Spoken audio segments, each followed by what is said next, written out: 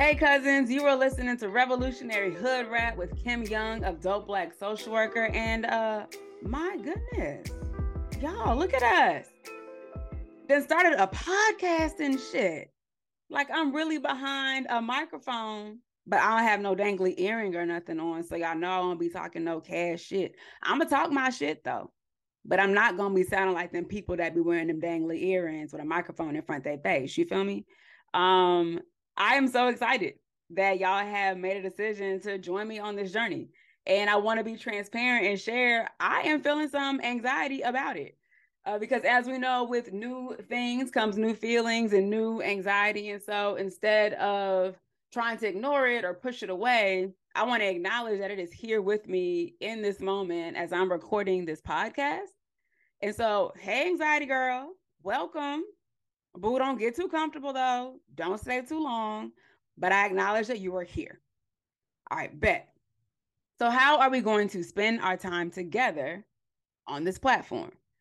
Because y'all know I got a plan. I'm a full-blooded Capricorn. So you know I got a whole plan, which means we got segments. So I want to kind of explain what those segments are going to look like. The first segment is titled Revolutionary News. And during that segment, I want to increase awareness and highlight the work of dope social workers, therapists, revolutionaries, just around the country and the world. But y'all already know that I'm going to pay special close attention to Black and Brown revolutionaries, therapists, social workers in the country and across the world. So after revolutionary news, we're going to move into this segment called Earth is Ghetto. And this is where I get to talk shit about pop culture, documentaries, trash television, and my life. I want to be able to talk shit about other people's lives that I see on television or on the internet and my own life because I don't have my things together. And I want to be able to talk that stuff out, like the random shit that be in my head. Y'all, I be having so many thoughts and I be keeping them to myself. But then I also just end up laughing to myself in public. So sometimes I'll be looking a little wild. And so now I can let some of those thoughts out here. So get ready. And then after the Earth is Ghetto segment, it's Tales from the Trap. And so during Tales from the Trap is where I want to relive stories of my time being in the field, practicing as a social worker and a therapist. I just hit 10 years post-grad from completing my graduate program. And so I'm not an OG. I'm not a new head. I'm like a young OG. I have stories. I have experienced things. I have lived. And I believe that storytelling is a way of connecting with people, but then also sharing information. And so my hope is through Tales from the Trap, I get to relive some fond memories while also providing some education and some insight to those who might find themselves early on in their journey. So social work or therapy, counseling students, early career folks, and then even OGs. And so after Tales from the Trap, we'll end our time on the podcast together, which is a good Black word. And so I fully recognize that I am on my own journey, and I know that I am not on that journey alone. And so with a good Black word is this place of acceptance that I am in. So I acknowledge that whatever this path is that might lead towards being an enlightened being is completely unattainable because I am actually doing the work and I am my own path.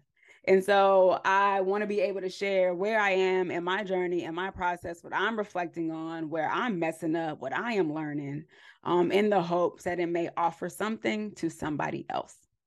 So that is the Capricorn's plan for how we're going to spend our time together. Now, will life do its big one? Hell yeah. Will I maybe have guests from time to time? I guess like that will happen. I don't really know because this relationship between me and you, me and this microphone is new. Maybe it'll work out. Maybe it won't. But in the event that it does, I got a plan and we're going to have a good ass time. So let's get into it. So for revolutionary news this week, I want to give a shout out and stand in full solidarity with the students at 30 institutions across the country that are asking for compensation for internships and field placements. Because, baby, I've been there. I was there. I was y'all, and I still want my money. You hear me? And so for those who may not have awareness, there are social work students who are organizing across the country at institutions across the country and all demanding that social work field placements are paid.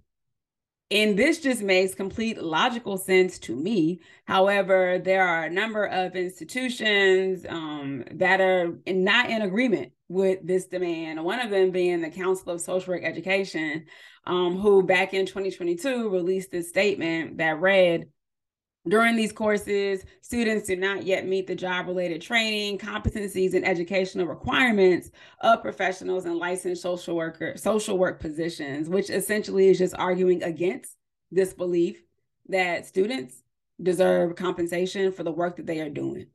I know for a fact that I was doing real work, right? Yeah, I was learning at the same time, but I was also working. I also have knowledge of some of my folks who were in social work, my social work program with me. They were actually completing work that their agencies or organizations were billing insurance companies for, particularly Medicaid.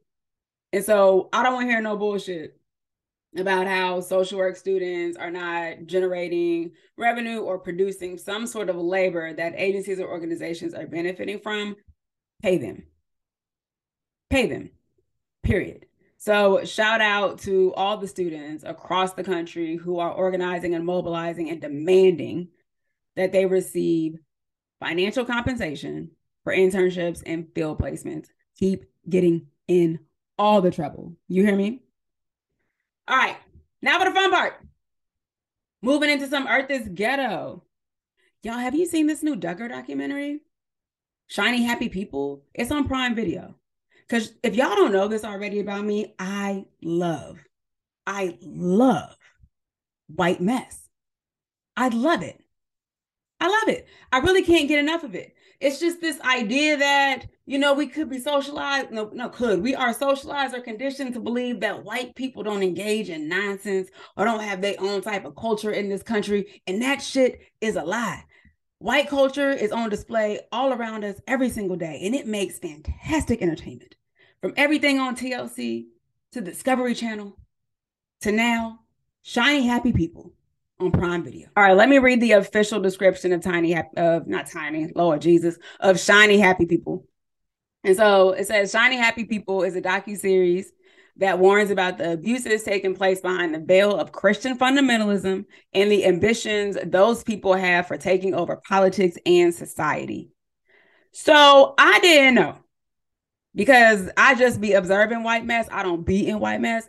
I didn't know how deep the Duggar family was into the Institute of Basic Life Principles. Also didn't even know what the Institute of Basic Life Principles was or actually is, because it still operates, y'all. But if you ask me, it's giving cult.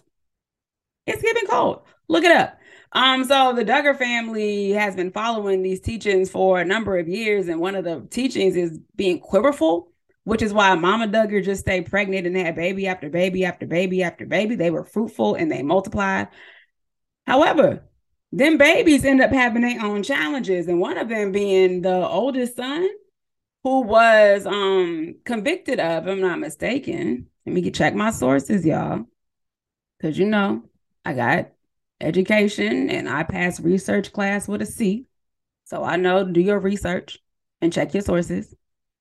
Yeah, the oldest Duggar son admitted to molesting his sisters, and then was convicted of doing so. And he was also addicted to porn. Y'all, look, I'm not going to dive deep into a trauma barrel. However, what I'm just going to say is white mess. And y'all need to consider watching it, if not just for Mama Duggar and them bangs. Baby, them bangs. Bay Gang for life. She needs a membership into the Bay Gang for absolute life. Watch Shiny People, because white culture is very, very real. And it's also incredibly scary how much Christian fundamentalism is intertwined into government and society. They really be running shit. They really be running shit, y'all. Pay attention. Pay attention. Along with watching Shiny Happy People, I just finished The Curious Case of Natalia Grace. It is on Max, which used to be called HBO Max. Not really sure why they dropped the HBO part, but whatever. And I think it's also on the Discovery Channel. But y'all, like, more white mess, with increased theatrics, because the dad on that docuseries, oh, he brought my little heart so much joy and laughter through a very confusing and tragic story. So if you're not familiar with the case of Natalia Grace Barnett, Natalia Grace Barnett was at the time a 6-year-old orphan. This is their language, not mine. That was adopted from the Ukraine by this family in Indiana, the Barnett family. So there's the dad, Michael, and then the mom, Christine. They adopted Natalia when she was 6, allegedly 6. But then there was like these series of events that happened where the family, particularly that mama, Christine, began to question Natalia's real age, because she was born with some sort of dwarfism. The type slips my mind at this moment in time. But the family began to grow concerned. They're like, well, is she really 6? Or is this a grown ass woman in our house? And so they went through this process of legally getting Natalia's age changed. And the age jumped from like her being born in 2003 to her being born in 1989. And so she went from like being like, I think the age of 9 to a full-blown adult. Legally, they went and changed this girl's age, and then they dumped her in this apartment to fend for herself. Granted, she has mobility challenges. She didn't know how to do her basic ADL, so like just life skills to take care of herself, because she was likely still a child when they legally changed her age to an adult age. And they abandoned that girl in an apartment and went to go live their lives. Like at one point they moved to Canada, if I'm not mistaken. But when I tell you, that story had so many twists, so many turns, so much white mess, I could not get enough of it. There was like this neighbor who was a part of the docuseries, and she knew Natalia when Natalia was living in those apartments. And this woman had like 50 crosses, like Jesus crosses, hanging up in her house at one time, trying to retell these stories. But I couldn't focus on nothing that woman was saying, because all I saw was all them crosses, and I wanted to know why. What was the story behind this? Along with that, the dad, Michael, oh my God, look, I don't condone abuse. I don't laugh at abuse. I don't think none of that shit is funny. But there was this scene during the docuseries where the dad was retelling a story of how his wife, Christine, allegedly beat Natalia. And he threw his entire body into reliving the story in the moment, to include like crouching onto the ground, like punching the ground so damn hard that he even hurt himself. And then he had these moments where he would just kind of get incredibly elevated and elaborate in his expressing of situations that he would like almost fall out. I had so many questions about this man. So many questions. He kept changing his story, his cadence in his voice. So many questions. However, if you kind of watch the docuseries, you will soon find out who the real evil person is. And it was the one who didn't make an appearance in the docuseries at all. And even it was his wife, Christine. I'm gonna say it right now. She's the real evil one. And she a freak. I don't kink shame nobody, but Christine, baby. Christine was getting it. You hear me? And even to this day, it's still not even clear how old Natalia actually is. And I believe her legal age is still at like being born in 1989. Wild. White mess giving for days. Highly encourage y'all give that a watch. All right, this one isn't white mess But baby, let me tell y'all how much I love Carisha, Young Miami, Carisha, period. And what? Like, I love Carisha. And so I can't get enough of her YouTube interview series, Carisha Please. She's interviewed a couple people. She doesn't have a lot of episodes as of date. I did watch the one with her and Summer Walker, which I believe is the most recent interview, and then she had one with Black China. And I'm convinced that like if Carisha got some training or like went to school or something to become a therapist, she would be good at it because she can ask questions. Like she just gets straight to asking the questions that need to be asked. She don't do a lot of teeing up in terms of like trying to lead into a question. She will literally just be like, "So why you do that?" Or "What make you want to stay with him?" And then to Summer, she even asked her, "Well, why he can't see his kids? Why would you do that?"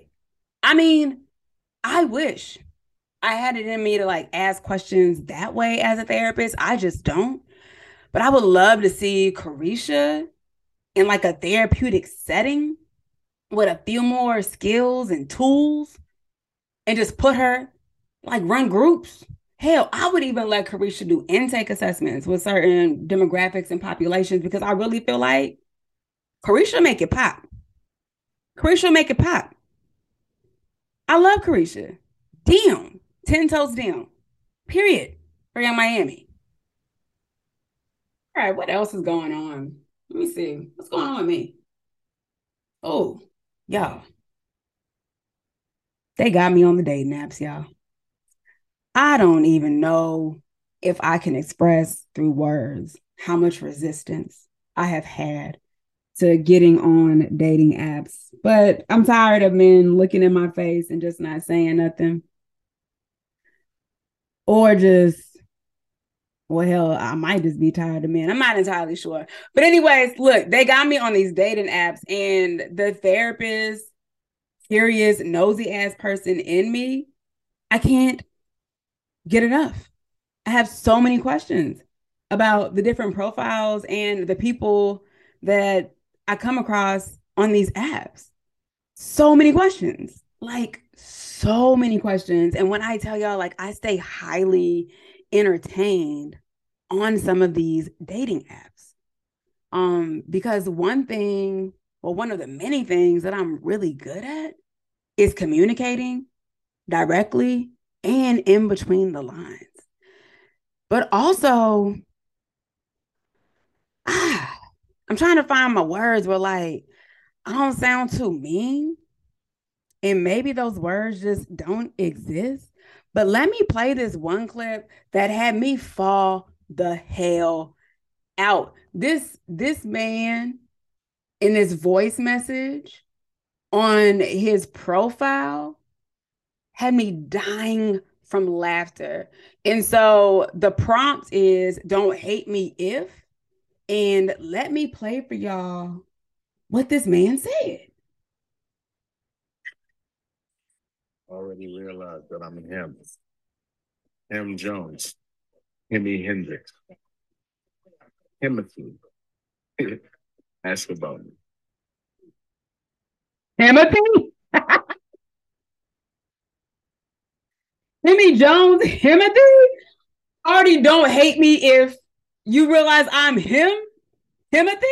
Baby, I was dying for days, and you know I dropped that shit in the group chat. Hell, I probably dropped it in multiple group chats because I was dead for days. And the other one that really had me cackling, let me see if I could find it. So the prompt was what I order for the table, right? I'm gonna read the prompt again. The prompt was what I order for the table. And this is what this man said. Wings. I'm gonna play it again. Let me play it one more time. Wings. Wing. I'm not gonna make it. I'm not gonna make it. And I've also noticed like this reoccurring pattern on some of the men's dating profile pages around like the things they request or are looking for in a partner.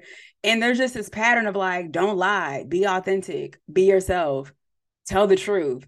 And I'm really wondering, and I'm super curious about what that is rooted in for so many men, in particular Black men, because that's who I like and that's who I'm hoping will like me back, even though I feel like I might end up with a white man. Lord, help me. But anyways, but like, what is this pattern, particularly among so many Black men on like these dating sites, just saying like, don't lie to me, be truthful, be honest, like the hurt, so much hurt, so much lack of trust or just anxiety around being in relationship because of things that may have happened in previous relationships, intimate, platonic, or otherwise. And then I also just keep seeing beds on the floor and dirty ass mirrors. I'm not judging or nothing. However, bed frames kind of cheap. And they got glass cleaner at Dollar Tree for $1.25. So, we got other choices we can make. I don't think I'm gonna make it on these apps. I really don't. And so if somebody is listening, maybe it's you, maybe you got an uncle, a daddy, cousin, brother, friend, come get me. Get me off these apps. Pull up. We outside all summer. Because I'm not going to make it. Because I don't eat wings. And baby, if somebody said to me in my face, I'm Himothy, oh, I'm on the floor. All right. What else? Let me check my notes. Oh, leave Lizzo alone. No explanation. I ain't got nothing else to say. Just leave Lizzo the hell alone. That woman don't bother nobody. She just be twerking and eating vegetables. Leave Lizzo alone. I mean, I think this other stuff, y'all, I'm going to save for next time. So let's move into Tales from the Hood. This might come as a surprise to people who know me for my work, right? Like in community with various populations. Since 2008, my career has been dedicated and focused on working with and alongside youth and young adults. And it comes as a surprise to people when I tell them I actually never even really liked kids. They really used to get on my nerves. I did not want to work with them at all. But now look at me all these years later, my focus is them. I love them deep, 10 toes down, love them the long way. With that being said, I want to share a story about one of the first times I realized that I liked working with kids. And I know hate a strong word, but I might have wanted to fight one. That might have been what it was. So I'm originally from California, from San Diego, but I went to school in the Bay Area at San Jose State University. Shout out to the Spartans. Let's go. And while I was an undergrad at San Jose State, I worked for the Y in an after school program at one of the local elementary schools. I forget the name of the school district. If there's one thing about California, it's big as shit. Got school districts for days, kids for days. And so I would often get them shits confused. So anyways, I worked for one of the local school districts at the after school program at the elementary school. And I was one of the counselors. So I had a responsibility for, monitoring and engaging the 4th and 5th grade classes, doing homework help, running games, still the bacon to this day, still my shit. Star Wars, the game, like the outdoor game with the balls, still my shit, right? Love them. Tetherball, baby, pull up on me. But I had a responsibility for working with the 4th and 5th grade classes. And for anybody who has worked in after school programs or just in school settings, you often know like corralling elementary school students in the gym that also serves as the cafeteria and the theater can be a challenge. And so we often would just do the chants, like 1, 2, 3, if you can hear me, right? Clap once if you can hear my boys, clap two, if you can hear my boys, all that stuff, right? To get kids to settle down, get into their lines, to pay attention and receive instructions. And so I was often responsible for like corralling the kids into the cafeteria theater gym to sit down in their lines, you know, in their rows by grade. Y'all picture it. Y'all see it, right? Y'all see it. So I'm on the stage.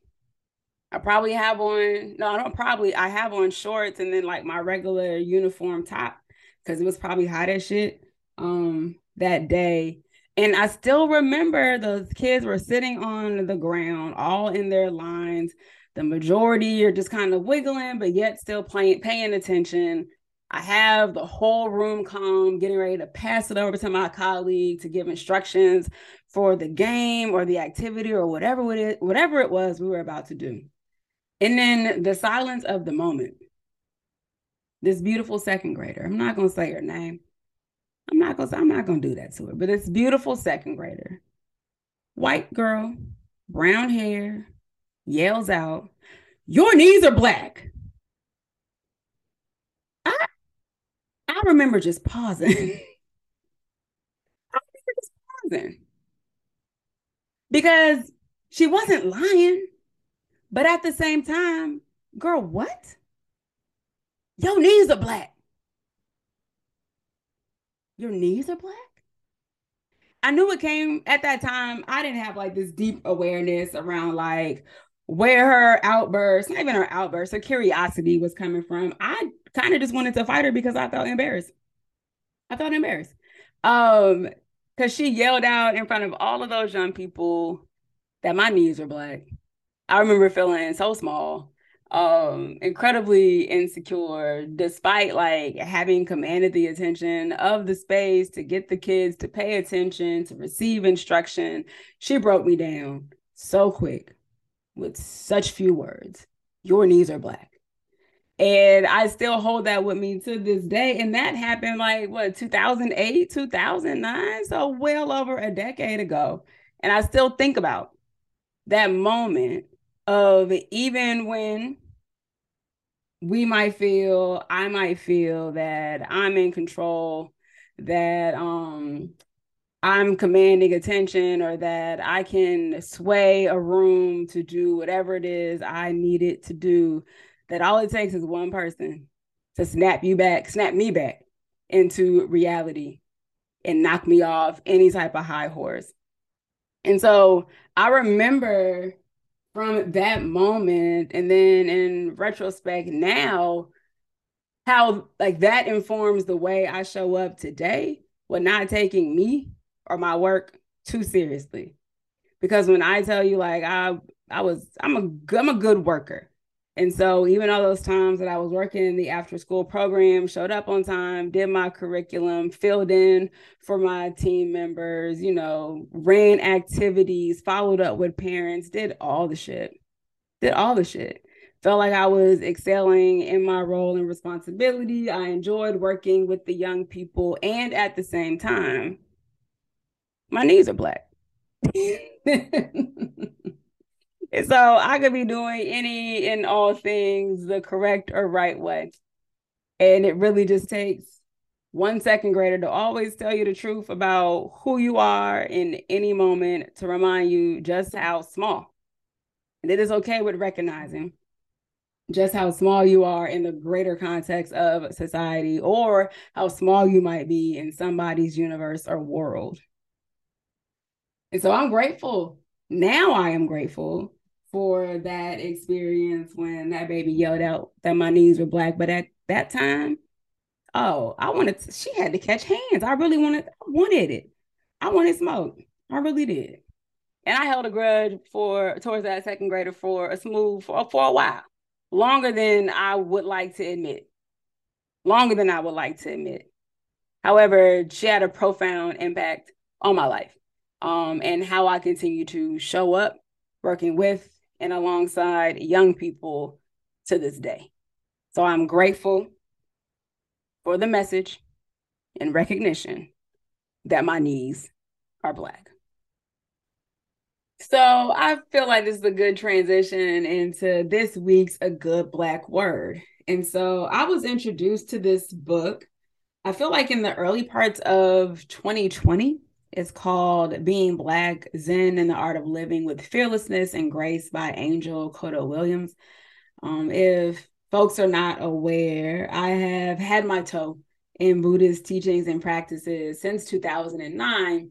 However, during the pandemic, I made a full leap because I had to find some grounding and some centering because I was losing my shit like everybody else.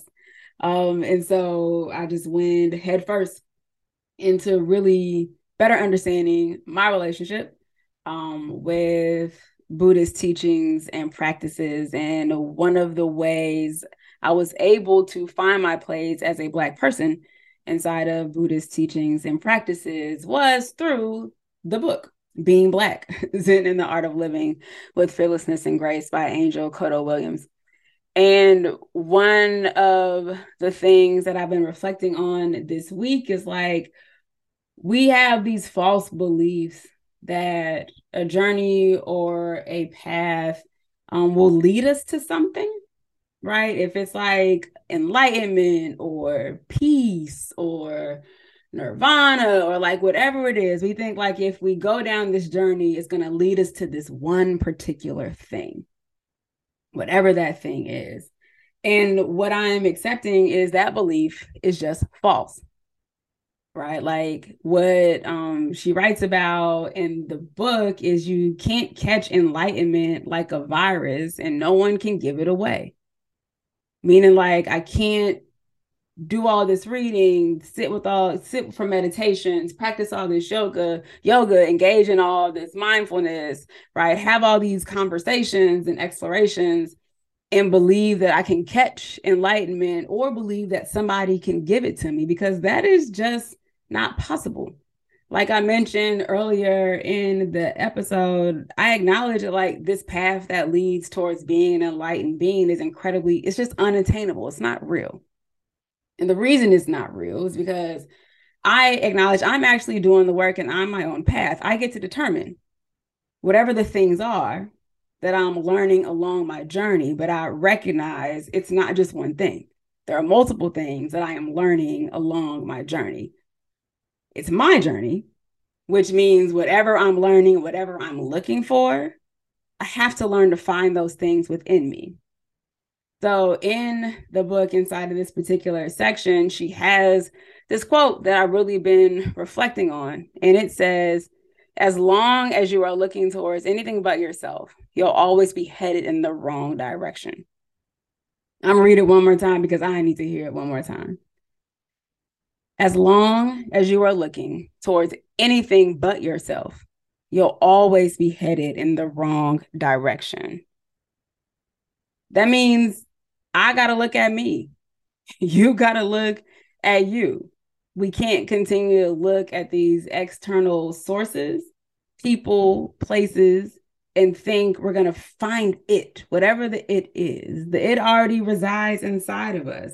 Like if we even notice patterns of behaviors in other people, and we'll see it, I've seen it at least frequently in my work, is folks believe that when they're having challenges with relationships or their environment, whatever that looks like, they feel like if they pack everything up and leave and move somewhere else, things will get better.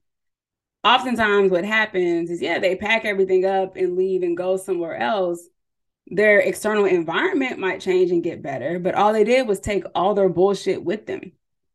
If it was their poor management of expectations, relationships, decision-making, impulse, whatever, they took all their shit and took it with them to the new place because they've been looking outside of themselves for whatever it is they're searching for.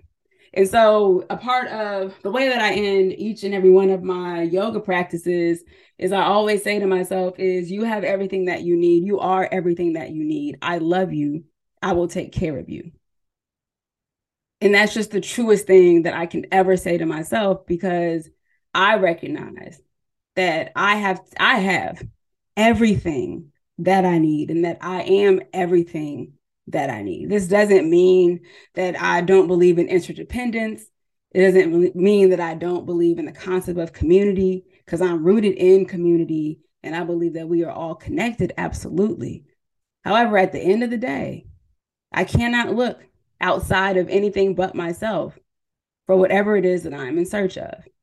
I also recognize that I have to have the best relationship with myself, because that is who I spend the most time with. That is who you spend the most time with, yourself. And if you have a shitty relationship with yourself, it's going to be some miserable times. And as long as you or me were looking outside of ourselves for any answer, we're looking in the wrong direction. It may sound cliche, but I find it to be the absolute truth. It all starts within. It all starts with us. And we have to shed this belief that we can just catch enlightenment or catch peace, catch happiness, catch joy, or that somebody can give it to us or something can give it to us, because it can't. We can only give ourselves joy, happiness, peace, clarity, understanding. And it really starts with this belief that we deserve it all, because that is true. We deserve it all. So that is my good Black word for this week, is that as long as you're looking towards anything but yourself, you'll always be headed in the wrong direction. So turn back around, turn inward, begin to cultivate that relationship with you, understanding that your path belongs to you and that only you can determine what you receive along the way. There's no end goal of one thing to achieve. There are multiple things that we can learn and grow and understand and shed if we give ourselves the grace and the patience to figure this shit out. Because I know that's all I have to give to me is grace and patience. I don't have everything figured out. I have letters behind my name and a significant amount of student loan debt, but I do not have my shit together. And I am so cool with saying that out loud. So we've come to the end.